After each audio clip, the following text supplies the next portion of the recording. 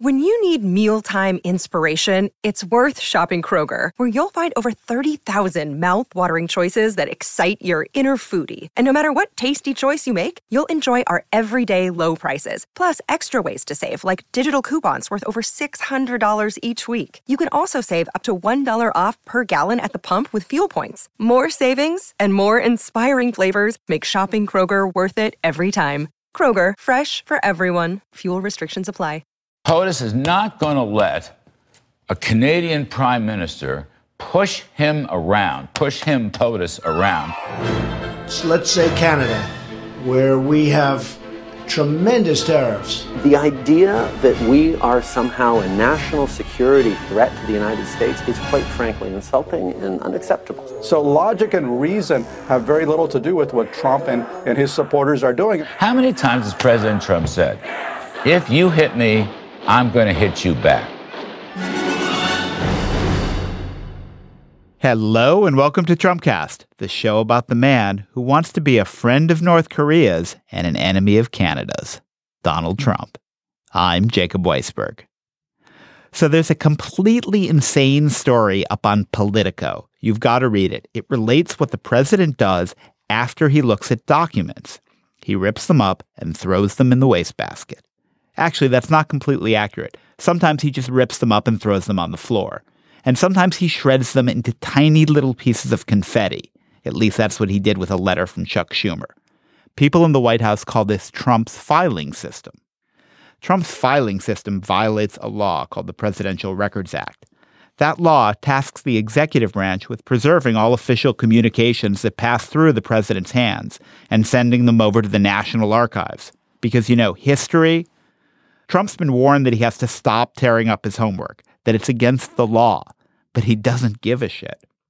There were two guys, mid-level civil servants from records management, manually piecing all those shredded papers back together with Scotch tape. That was their actual assignment until they got fired with no explanation this spring.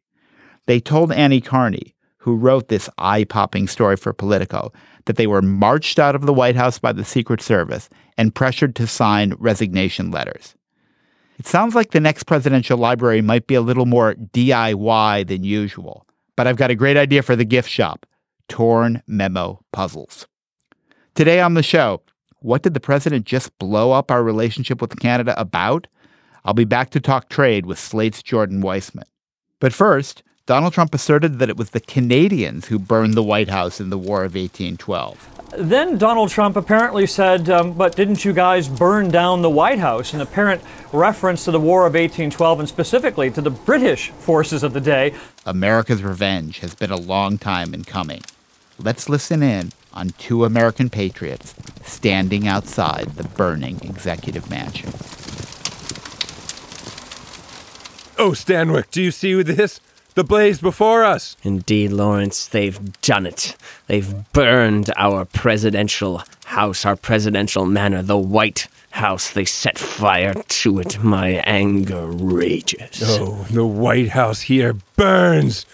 I hope, and I'm just speaking off the cuff here, Stanwyck, but I hope that in about 200 years... I'm listening. If this country still stands, that we have a leader brave and powerful enough to retaliate for this action taken today by British forces. Yes, after a respite of roughly 204 years, give or take, we shall take the wounds we've been licking from this War of 1812, even though it's 1814 right now, and we shall make those northern maple lickers pay. Yes, don't know if we need to give them slurs like that, they but tap their trees to let the maple run down their tongues, but I've heard that's not all they do to their trees. Oh, yes. They're craven and bent. I shall have my revenge in 104 years, plus 100 years. That's 204. 204 years. Look behind you. I look now. Look at these flames. Oh. I tell you, if there is a country that is independent but still uses the monarch on their currency to the north of us, and it stands 204 years hence, they cannot be tossed aside. They cannot be viewed as anything but a threat. Okay, let me throw some hypothetical at you, Stanwyck. Let's just say that in 204 years, this country that is formed above us, let's just say it's one of our strongest allies in the world. What would you say we do to them? Even if they're a strong ally, what would we do? Let's make them pay Yes. for any trade imbalance, and even perceived trade imbalance. I vow on the bent, flaming rubble of this noble house and President Madison's picture. Oh, this rubble is bent indeed. Yes. And on this bent rubble, we here do solemnly swear that we do hope that someone in the future does the right thing and doesn't use it as some sort of political justification for doing what he wanted to do anyways. No, it really needs to be an earnest desire. Yes, we'll make those saplickers sorry. Okay, Have you noticed the way they say that? Sorry? Yeah, They're going to be sorry, but it'll mean sorry. That's the way you're supposed to say it. Yeah. I don't know if we need to make it as personal as you're making it, but yes!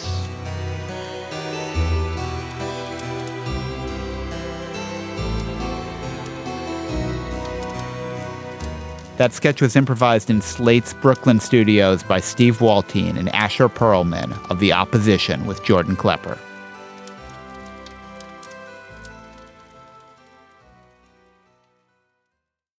Another day is here, and you're ready for it. What to wear? Check. Breakfast, lunch, and dinner? Check.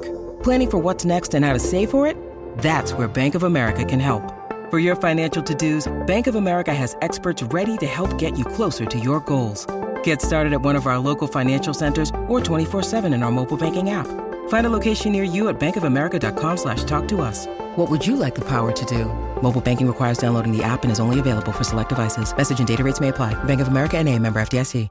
Joining me in the studio is Jordan Weissmann. He's Slate's economic policy writer and now the host of the Working podcast. That's a new assignment for you, right, Jordan? Yes, it is. It's the first time I'm heading my own show here in the Slate podcast stable. I love the Working podcast. It's about the most interesting question, which is what do people do all day? Yeah, it's a lot of fun. On the most recent episode, I talked to the auctioneer from Sotheby's who sold a $157 million Modigliani recently, and it was a lot of fun just chatting with her about, rubbing elbows with global billionaires and trying to sell them paint on canvas. So cool. Well, if we were to talk about what Donald Trump does all day, the day would start with provoking disputes with America's longstanding allies, and particularly over trade. And I think a lot of people have been following this with half an eye, partly because trade disputes and trade policy is kind of technical and kind of complicated. And I've got you here because you're so good at explaining this. And I wanted you to set the stage for us by just sort of explaining how this is unfolded. The current dispute started with Trump imposing tariffs on steel and aluminum from Europe, Canada, and Mexico, right? Well, the whole world at first. Yes. Yeah, he was all for steel and aluminum. And I just want to say at first, you're totally right about trade. It's a lot like plumbing. You never pay attention until something's going horribly wrong, and when it goes wrong, it is horribly wrong. It's horribly because wrong. There's raw sewage coming into your kitchen. Exactly. All of a sudden, we're talking about the end of the global order as we know it, right? And nobody was bothering the globe. I mean, it is interesting. The World Trade Organization. I mean, it's something you can safely ignore most of the time. But when it blows up, the stakes really are high because a trade war, which I don't think any of us have really lived through, could be economically catastrophic. Yeah, it could be damaging. And, a trade war, there's no precise definition. There's no number of you don't have to lob a certain amount of ammunition before you're officially in a trade war. But, if it were to escalate, it could be bad. And it could certainly hurt certain industries. You already see steel prices going up, and that's hurting certain factories around the U.S. But so to come back to your original question about how all this got started, in one of his first truly dramatic gestures at one point, a few months ago, Donald Trump sort of almost off the cuff announced there were going to be steel and aluminum tariffs for every country. There were going to be no exceptions. And then they started walking that back. And they said, okay, well, that's a little bit extreme. And so they started giving exceptions out to countries. And it seemed like maybe this whole thing would sort of be diffused. But for what sort of seemed to happen was Trump decided he was going to use this threat to try and then extract concessions on other trade issues, in particular NAFTA negotiations with Canada. Those didn't really go anywhere. And so Trump finally decided, okay, we're going to slam on these tariffs with Canada. Likewise, and same with Mexico. And then likewise in Europe, negotiations there didn't really seem to go as well as he hoped. And so eventually he implemented the tariffs on that side as well. So suddenly we're in this fight over this one very important product with some of our major allies. So, but just to be clear, I always assumed that NAFTA prescribed whether you could have tariffs on steel and aluminum, and if so, what they would be. I mean, don't we have an agreement that covers that? How can he unilaterally say, well, I'm going to impose tariffs on a trade partner? You know, it's interesting. You know, you have a different situation with Europe than you do with Mexico and Canada. You know, you have the World Trade Organization rules versus NAFTA rules. He's doing this under a national security exemption, essentially saying he's using a process known as a Section 232 investigation. And we can get a little bit more into whether national security is really the issue here. But not generally regarded as a big threat with respect to Canada. Well, and that's where this whole debate has gotten really funky and a little bit cartoonish, and the rhetoric on both sides is actually a bit misleading, I think. But in general, global trade law actually gives you pretty wide latitude for using these national security, or how you define national security. Exactly, for how you define national security. Certainly the World Trade Organization does. But what does the Trump administration mean when it says it's doing this for national security purpose, right? That's the big question here. And I think a lot of people are kind of confused by that, in part because the rhetoric we've heard from our trade partners like Europe and in particular Canada, Justin Trudeau and Chrystia Freeland, for instance, the foreign minister, have gone around saying, how can the Trump administration say Canada is a national security threat? We are dying with them on the beaches of Normandy. You know, what are our Mounties are going to come in and invade, right? It does sound sort of absurd on its face. But what the Trump administration is actually arguing, and if you read these Section 232 investigations that the Commerce Department produced and their lengthy documents, is it's not that Canada has ill will towards us. We're not at war with them.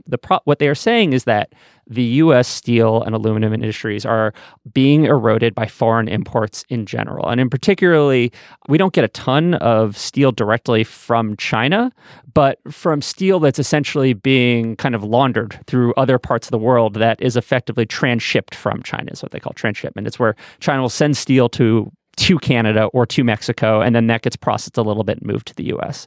And so what they're saying is, in order to defend our interests, we need to build back up the American metals industry. We need to make that stuff here, and so we're protecting this industry. Exactly. It's a classic scenario. So it's not about whether or not a country likes us so much, or is threatening us. It's about defending our industry.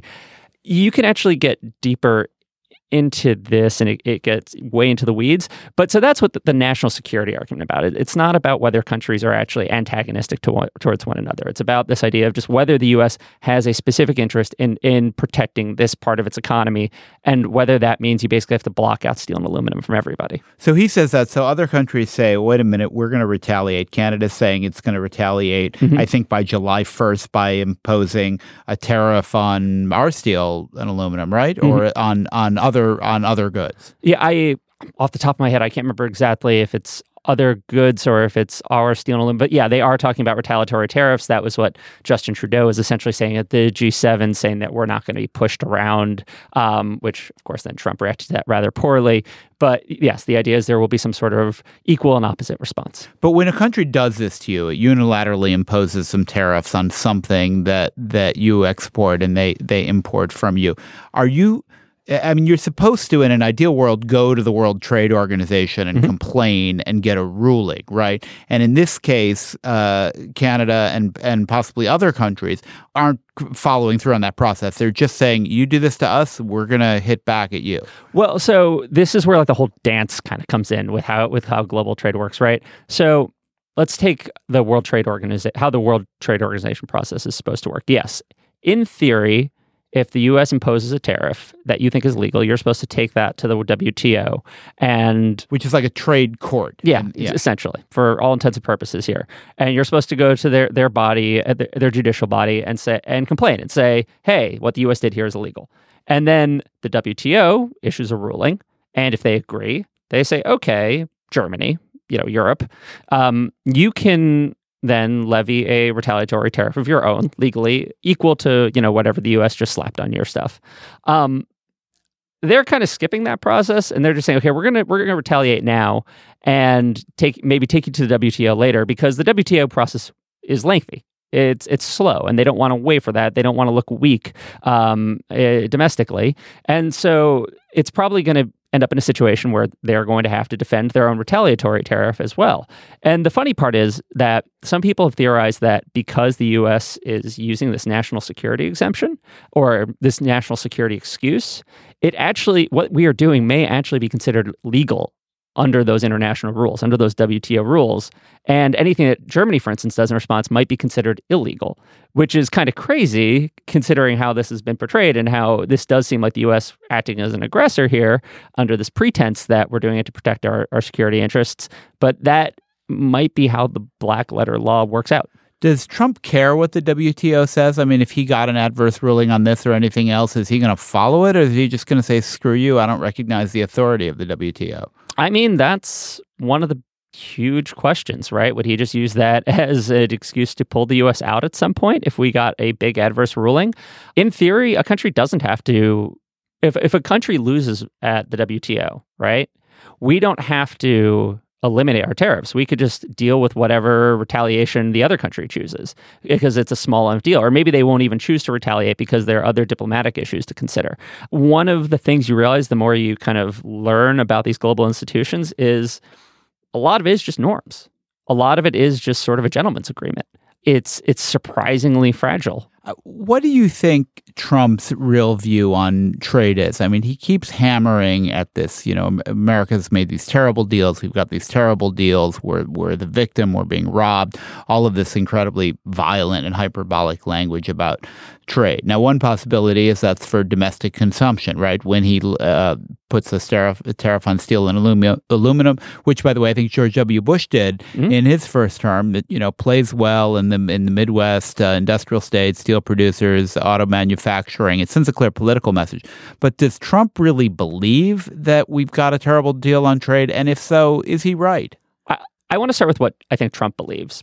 Fundamentally, yeah, I think he believes we are getting a bad deal, but that's kind of what he believes about everything. His whole is just about resentment and the assumption that somebody is getting over on somebody else. And he's been hammering at this since the 80s. This is a lot of people point out, the one consistent thing politically for him his whole life is this idea that the U.S. is getting cheated. I mean, he cites evidence that we have a big trade deficit. Yeah. But a trade deficit per se doesn't prove anything unfair is going on. There are lower cost producers, and we have a consumption culture rather than a savings culture. And there are a lot of reasons why we're a net importer. Yeah. I mean, the simplest way to explain a trade deficit for listeners, because it can get a little confusing, is all it means is that as a country, you like to buy more stuff than you produce. Right? That's what it means. It's like we only make a certain amount of stuff, and that's like, how we make our money. And then we like to consume, like you said. We like our trucks and our, foreign T-shirts and all sorts of things. We are a consumption culture. And so what that means is if you don't make as much stuff, you have to import it. And then how do you pay for that? Well, in the U.S.'s case, you probably end up borrowing the money. That's part of we have this government deficit.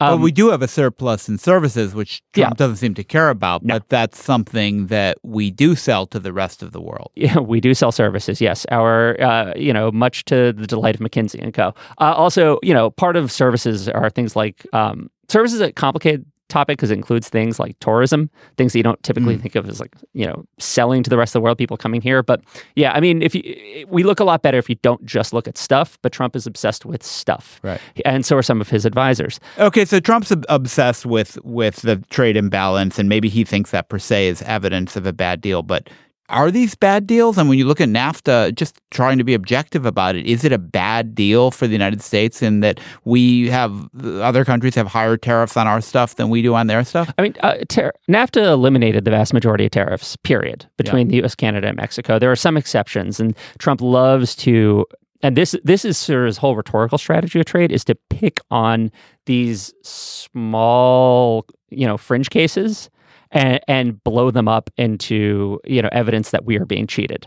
The most recently, the big one is dairy, right? Dairy was left out of NAFTA because it's very sensitive in Canada. Quebec and Ontario just produce a huge amount of the country's dairy. I think it's like 70% of the country's dairy. And no one wants to piss off Quebec because they have a whole, history of separatist movements. Yeah. So they're protecting their dairy farmers, and they have this huge tariff. You said 270%. Is that true? The 270% tariff on dairy imports? They have a very high so they allow a certain number of like low tariff imports, and then above that they slap on a very big tariff. So yes, they essentially keep out the rest of the world's dairy. So if I'm a cheddar cheese maker in Wisconsin, I do think that's pretty unfair. What's the tariff on Canadian cheddar coming into Wisconsin? So we actually have I'm not quite as fluent in the U.S. system, but we actually do have something sort of similar in terms of a quota that can come in at a low or tariff-free level. And then above that, we actually slap on pretty high tariffs as well. We don't import a lot of dairy in the U.S., which makes this whole thing kind of funny. Rather than getting into a comparative econ thing here, the main thing to realize is that Trump has seized on this small issue of Canadian dairy protectionism, which a lot of people in Canada, by the way, want to get rid of too. There are a lot of people who say this is an insane system we have set up, and it makes things very expensive for our own consumers. And in a lot of ways, by complaining about the way he has, Trump has probably entrenched it further, which is sort of the irony here. But he's seized on this one thing that was never dealt with in the original NAFTA as an example of how we were being cheated by Canada. When in reality, again, the vast majority of tariffs were eliminated by this deal that we are largely on kind of reciprocal footing. The things in NAFTA that most people really think were a quote bad deal for the U.S., and I think you could argue they were things like dispute resolution, right? These arbitration panels that allow a company to sue to bring a case against a country over issues like regulations, not within the judicial system of that country, but in these private tribunals, right? If this is the issue known as ISDS, Elizabeth Warren was, a big opponent of it. It was a big reason why people opposed the Trans-Pacific Partnership because it had a version of that in it. And that's the kind of thing that people get really frightened of and worried because essentially it gives investors these it gives foreign investors these incredible powers that allow them to circumvent domestic law. That's the kind of thing that a lot of people do believe was bad about NAFTA. And to the Trump administration's credit, they've actually been working on eliminating that from it. That's one of their complaints. But it's just not the kind of thing you hear about. And that's, I think that brings up another big question underpinning this whole, what we've seen Trump do on trade recently, which is how much are his desires actually driving the show? Like how much of it is his, resentment and anger that's driving policy in the administration, and how much of it is his advisors? Because some of his advisors, like Robert Lighthizer, the U.S. trade rep, are protectionists in a lot of respects. He's a driving force behind, the steel tariffs probably, but they understand the issues, right? They're smart. They know what's going on. With Trump, he has these kind of gut instincts, but it's not clear what will actually make him happy and what his end goal is because he doesn't really clearly comprehend everything that's going on. Well, if you're working for Trump, getting him riled up about trade unfairness is the way to win any argument with anybody else, right? I mean, the one thing the bait he's going to take every time is that we got a bad deal. We're getting screwed by the Chinese, the Canadians, the Mexicans, whoever else. But here's what I want to ask you, Jordan. Trump also said, while with one hand imposing these new tariffs, said, well, I'd be very happy with no tariffs whatsoever. So would we benefit from that world? And is that possible? Why is he saying that? Yeah, I mean, so that's kind of a classic dodge in a lot of ways. You actually hear this from a lot of protectionists that, well, if we're going to do free trade, let's do real free trade. And they know, of course, that's just not politically feasible, that there are certain sensitive industries that you can't just eliminate all tariffs immediately. It's a non-starter. And so it's a way of just, trying to be free tradier than thou while actually trying to muck the whole system up. Well, why couldn't you eliminate all tariffs? I mean, presumably you couldn't eliminate all subsidies. So Canada or Europe, they're gonna still subsidize their farmers in various ways, but they're gonna say goods and services can move freely with no tax. I mean, I'm sure, yeah, you could. That'd be great. But I mean, again, you're going to upset a lot of entrenched interests in Quebec, or you're going to upset, sugar producers in the U.S. There are just all sorts of sensitive industries that are going to that have political clout that are going to get ticked off. It's like like tax reform. You can say in theory, let's have no exemptions, but when you get down to it, it's just never going to happen. Yeah, I mean, are we going to immediately eliminate the entire, the 25% tariff on SUVs that applies to most countries outside of NAFTA? Like that's huge. I mean, that's. But would we be a net benefit? Is Trump right that we'd be a net beneficiary if they were all eliminated? So so in certain industries would lose and other industries would win, but there'd be more trade and overall there'd be better prices for consumers. And I mean, at that point you get into the distribution issues, right? Like, is it more important to the U.S. to have slightly lower prices on SUVs, or is it more important to the U.S. to have these places that still have car factories, thriving, healthy communities? Those are the kinds of questions that arise. But if you're just doing it like a normal Econ 101 analysis where you say, will net, well-being rise as more trade leads to more efficient outcomes and better consumer prices? Probably. The question is, there will be losers. Who loses, and how much will those communities suffer that end up seeing their factories or dairies close? What happens next in the trade war, just to wrap up here? So Canada's threatened with retaliation. Presumably, if it's threatened it has to go through with it unless there's some backing down in the U.S., and it doesn't. They left things on a pretty ugly footing in Quebec on Saturday. Is this going to a trade war? And if not, how do you de-escalate? Well, I guess we're already sort of in the beginning of a trade skirmish, right? I guess it hasn't gone full-on war yet, but there are tariffs coming with steel and such.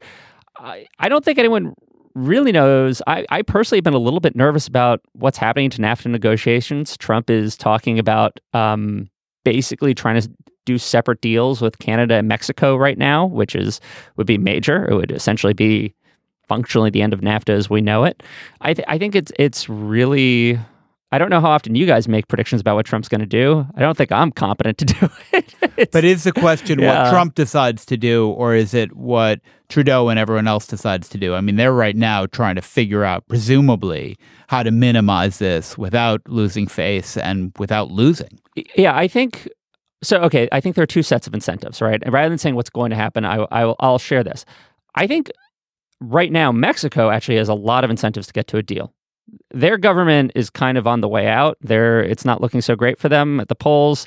There are certain things they kind of want to bake into a NAFTA agreement that really are pushing them towards the negotiating table to get something done. Trudeau sort of seems to be in the opposite position. It seems like the more he fights with Trump, the more he's rallying support from everyone in Canada, right? I mean, like Stephen Harper who he beat, was coming to Trudeau's defense after this latest back and forth with Trump over the G7. So it seems like there are these kind of two sets of forces kind of pushing the parties away from each other. Mexico closer to the U.S. and Canada further away. If domestic politics triumph, maybe you will see the end of NAFTA as we know it. I've been speaking to Jordan Weissmann. He writes about economic policy for Slate. Jordan, thanks for joining me on the show. Thanks for having me.